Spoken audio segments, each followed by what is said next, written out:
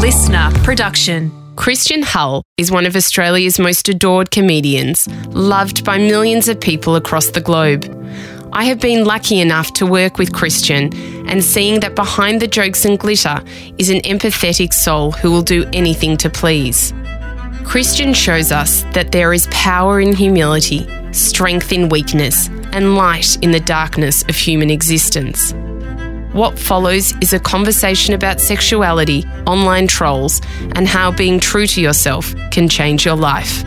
The more authentic you are, the more relatable you are, the more people love that because they're so used to this Hollywood, sort of fake ideal of, the perfect couple, and that when you get an insight into something that's authentic and a complete mess, they're like, oh, that's me. And they love that and they like that, that sort of hot mess can be successful.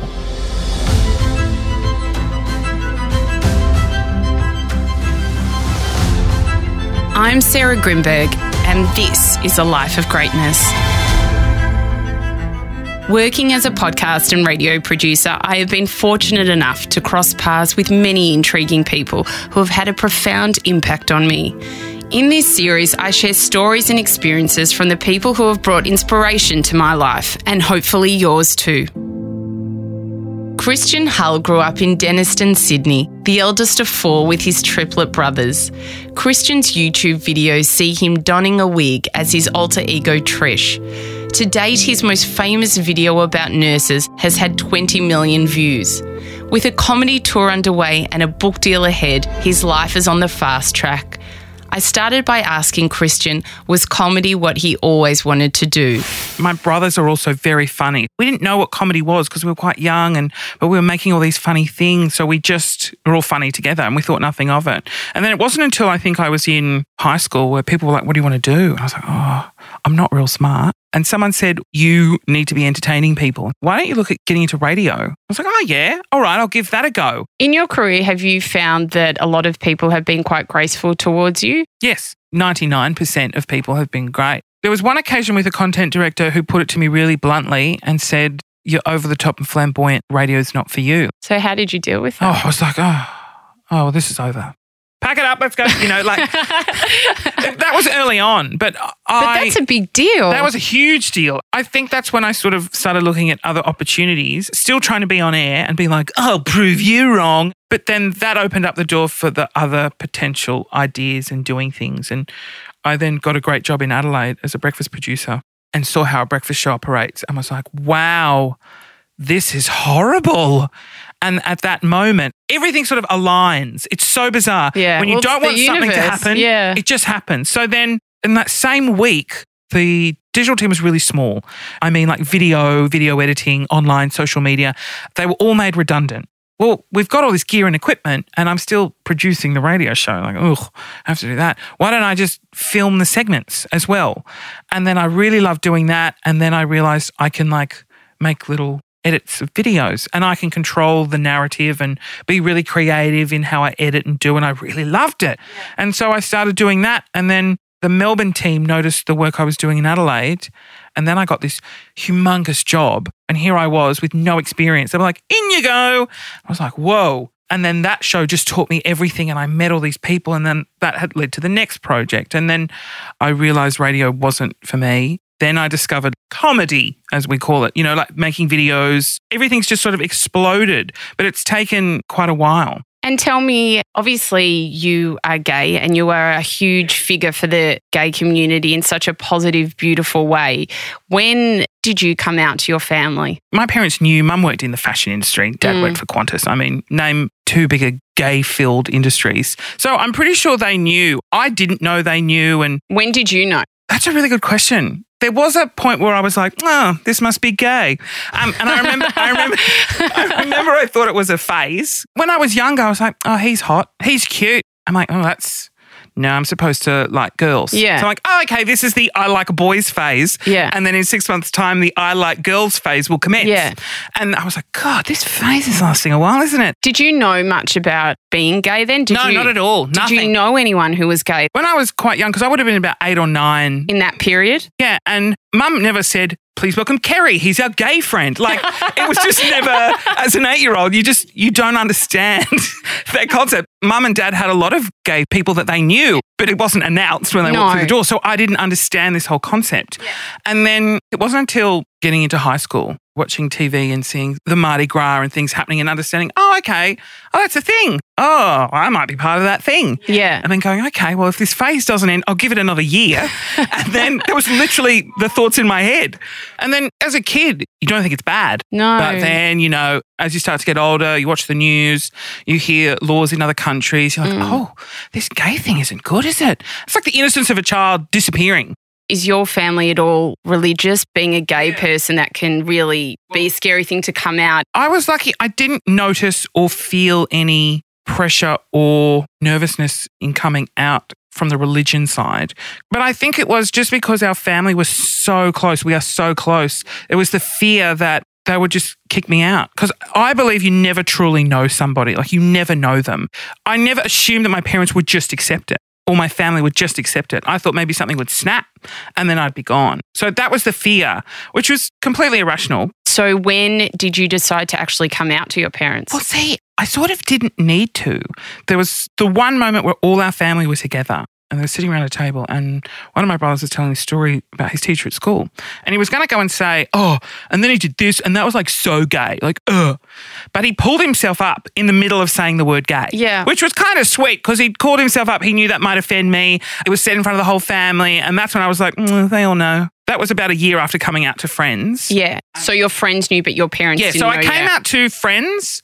They were all fine. It turns out my group of friends at school, we were all gay. And we didn't know. Really? We all thought we were the only gay in school. Yes. But it turns out we were all gay. It was terrifying and scary, but then everyone was just so loving and accepting, which was great. And tell me, obviously being so open and doing all these amazing videos that you do, I know that you have received some backlash from being a gay person. How does that affect you? Well, what was really interesting about doing and starting comedy and starting a character called Trish, who's a bitter mother. How did Trish begin, your alter ego? I needed a female character in a video, and I was like, I'll just play the female character. Yeah. But I'm halfway there. So I just put a wig on. I was like, this is fun. And I played this really sort of bitchy female. And then she turned into a bitter mother, which was sort of more a reflection of my father, getting inspiration from him. And then I just really liked playing this character, and people seemed to really take to it. And so that's when I exploded and had a huge Facebook following. And then from that, I realized that I've got a huge platform, and sometimes when you have that huge platform, when things like the yes vote happen, I have to say something. Of course. I can't not. Yeah. And so my comedy never gets really trolled because it's just basic stuff. Yeah. But it's when I step outside and start speaking for a cause or something that you really notice people are horrible. I know you well. You're quite an emotional person. Yes, very. How do you deal with that? It's really interesting face to face. I've encountered it once when I was younger, and I was working at the little mock radio station. One guy I went up to from regional Queensland. And so I went up to him and I was like, come to the station, we'll do an interview with you. And he's like, you're not doing the chat, are you? And I was like, no, I won't be.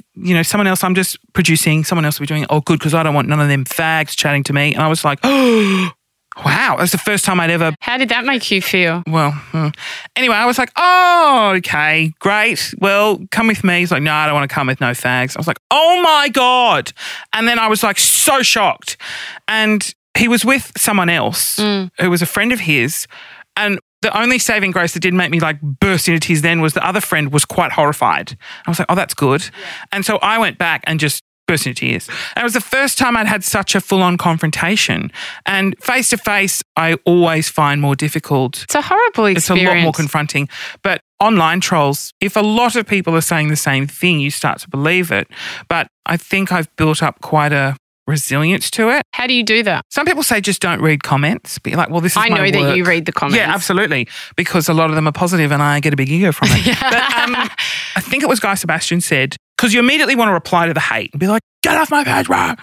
And he said, if you want to reply to hate comments, you need to reply to all the positive ones, because basically you're now giving your time to someone who's being so negative when all these other people who love you, you're giving no time to. So it's very unfair. What beautiful advice. I know. I was like, wow, it's amazing. And so if you start going through all the positive ones, it puts you in such a good mood that you're like, oh, I don't care about old mate. And so that's such a beautiful way of looking at it. Clever advice, and it works every time. And tell me, you're also very open about talking about your struggles with weight. Yes. How has that affected you? It's really fascinating because you'll get a Facebook memory from like 6 years ago. I look at it and I'm like, God, I was thin.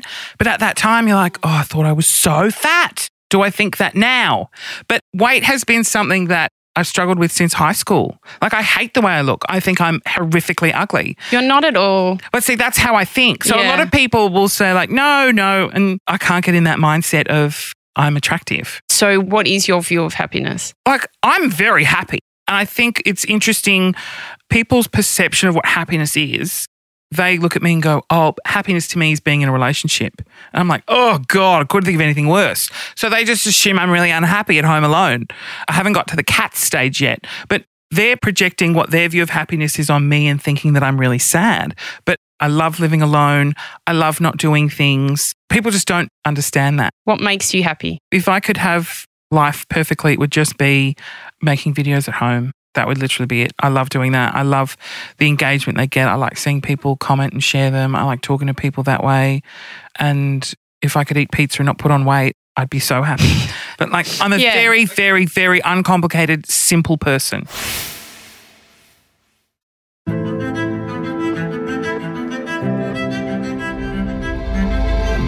You have an absolutely huge following now, and one of your videos that you did about nurses has received over 18 million views. This is a person who you've just said doesn't really leave your house. This is incredible. Do you remember that moment where you thought, wow, I think I've become a celebrity? It's interesting because I got into radio because I wanted to be Kyle Sandilands. I wanted to be that instant, breakfast radio host who's well loved and hated. Yeah. And that never happened. And I did get sort of pigeonholed because I was the gay, he's gay. Put him in entertainment reporting on a red carpet. Yeah. And so radio, sort of that dream died pretty quickly. And then when I started doing Facebook and making videos and that exploding, I was like, oh, there's something here. But it wasn't until I think that nurse video where I got 20 million views in a video that I thought, ooh, wow, that's impressive. And then I think it wasn't until I started getting stopped in the street for photos. This lovely lady, she was like, oh, can we get a selfie? She's like, I'm so sorry. I'm like, I'm loving this. Don't apologize. Oh, yeah. Anyone else? And she was shaking. I was like, why are you shaking? I mean, get better role. Like, why? Like, she was genuinely nervous. I was like, wow, I've made it. I can, and that was very weird. It happened so quickly. So I started making videos in 2015, and then by the end of 2017 is when I did the nurse video, everything sort of exploded out. How does that make you feel now? Like, from humble beginnings to where you are now, has fame got to your head? Not yet. I'm hoping it will soon. I mean, start demanding things. I definitely don't write off my time in radio. I think that I learned everything I needed to of producing entertainment because I've worked in every facet of it, from being on air, picking music in radio, producing radio shows, and working on radio shows where you see how the talent, as we call them, are, and you see all the different types of talent and you learn, I guess, their perspective. I think that's been the most interesting lesson is I know what I want to be and how I want to be perceived, and I want to be a good person. I guess all my years in radio, I've learnt just the value of a person, I guess. The entertainment industry can be ruthless and cutthroat and everyone's climbing over you to get to the top.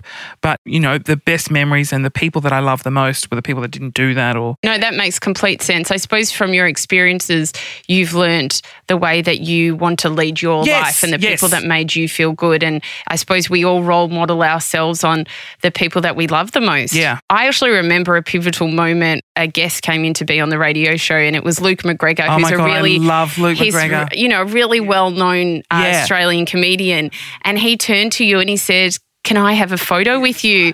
And you absolutely nearly died. You were surprised by that. Yes, I felt so happy for you. But then I saw it happening heaps. Like, we'd walk down the street and people would constantly stop for a photo, and it was like you're becoming this big name, and it's like it hadn't really hit you. No, the Luke McGregor incident, as I like to refer to it, of 2017. May 8th. was so motivating. He has Rosehaven and he has all these big shows. He's just so funny and like really clever. He's watched it, he's laughed. And then we had Auntie Donna, who I adore, come in. Right. And on the way out, they were like, we like your videos, keep going. it's weird to think that people you sort of idolize and love the comedy of watch your stuff and enjoy it as well. You get overwhelmed quite easily. I get overwhelmed so easily. If I have a to-do list with 2 things on it, I'm stressed and anxious. Yeah. That's just who I am. And so I have to make sure that that doesn't happen. So I've judged myself with a lot of other people. You and I went out for breakfast recently, and this was just before you'd made the decision to resign. Oh, yes. And I saw you and you looked upset, and I said, what was wrong? And you said, I think I'm really anxious at the moment. Then we kind of spoke about it a lot, and then we're in the car on the way back to your house, and you just started crying. Went to my go-to, let's cry. Yeah, I was. I think I just needed someone to tell me what I needed to do because I didn't want to make that decision myself. Because I'd said to you, like, I'm tired, I've got so much going on, I'm about to do a tour, I'm writing a book.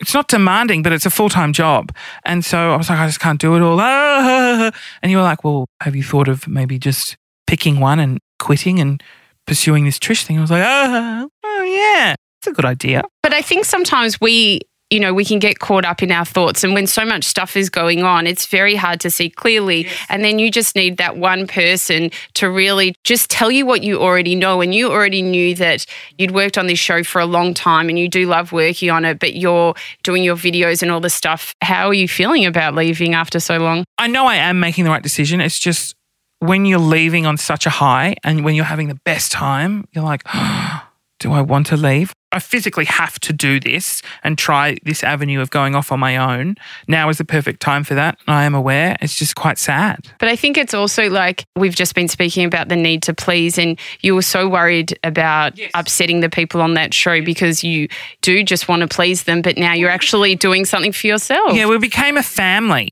And so it was like abandoning the family. But they were so great. They were like, well, we knew this was coming. And they were excited and supportive. It's the classic thing, like when I came out as gay, I was terrified, but everyone was excited and supportive. What do you think it is about what you've done? All these things have kind of led one after another. What do you think it is that has given you your good fortune? I think starting from the bottom. I didn't come in, I didn't assume any knowledge, and I also didn't treat people regardless of if they were a street teamer or the head of the company. I think being nice and polite actually is helpful because I'm a good person. But you sincerely are a good person. Yeah. You're always there for your friends. You make everyone laugh. You know, the amount of times that we've laughed together. Oh, my God. Because we worked on a show together and it was so fun. Like we would just laugh. We would just look at each other and just laugh. And we were like, what are we doing? We would laugh and that was so fun. And like, it's interesting the power of laughter. The power of laughter. Like it was working with you in that moment. The power of laughter is incredible. Crazy. It's so crazy. And I think I realised and you give that to so many people. Well, I realised it because I'll go through some messages and they're really lovely. And people are like, oh, you're so funny. But I've seen the messages that people have written on your videos. You know, so many times people have said, you've helped me through these really dark days. And if it wasn't for you, I might not be here. It must feel so special that you're able to affect people that you don't even know. How do you deal with those sort of things? Yeah. In such a positive lovely. way. It's a really lovely feeling and it's such a huge motivator to keep going. And I'm lucky because I don't get caught up in things. Like I'm not a perfectionist. So if I make a video, I'm like, oh, it's all out of focus. Oh, well, do I do it again? Can't be bothered, post. But that's your genuine, I think being so genuine is what people love about you. That's what radio taught me. The more authentic you are, the more relatable you are, the more people love that because they're so used to this Hollywood, sort of fake ideal of, the perfect couple, and that when you get an insight into something that's authentic and a complete mess, they're like, oh, that's me. And they love that and they like that, that sort of hot mess can be successful. Tell me, what do you think in your career and life in general, what are you most grateful for? I would have to say family and friends, but having the world's most supportive family. I'm very lucky. My mum and dad have done an excellent job at raising us and teaching us right and wrong and how to treat people. And then the friends I've had have cemented that view in and are really supportive. So I'm very grateful for friends and family. What is a life of greatness to you? A life of greatness is about making people laugh, finding the funny in everything. I feel like we get so caught up in such stupid things. And, the classic example in radio was we're not saving lives. We're just making radio. And it's that whole thing of we're just here to have fun. And that's what I want to do. I want to create sort of that escapism. And for me, it's so fulfilling to make other people feel good. Christian Hull, the world shines brighter with you in it. Thank you so much. Oh, thank you so much for having me. If you've enjoyed this episode, then I'd love you to join my community on Instagram at Sarah Grimberg, where we post videos and behind-the-scenes footage of each recording. You can also join my private Facebook group, Live Life Greatly, where we discuss the content in this episode and many more, as well as give advice and tips on how to live a life of love and meaning.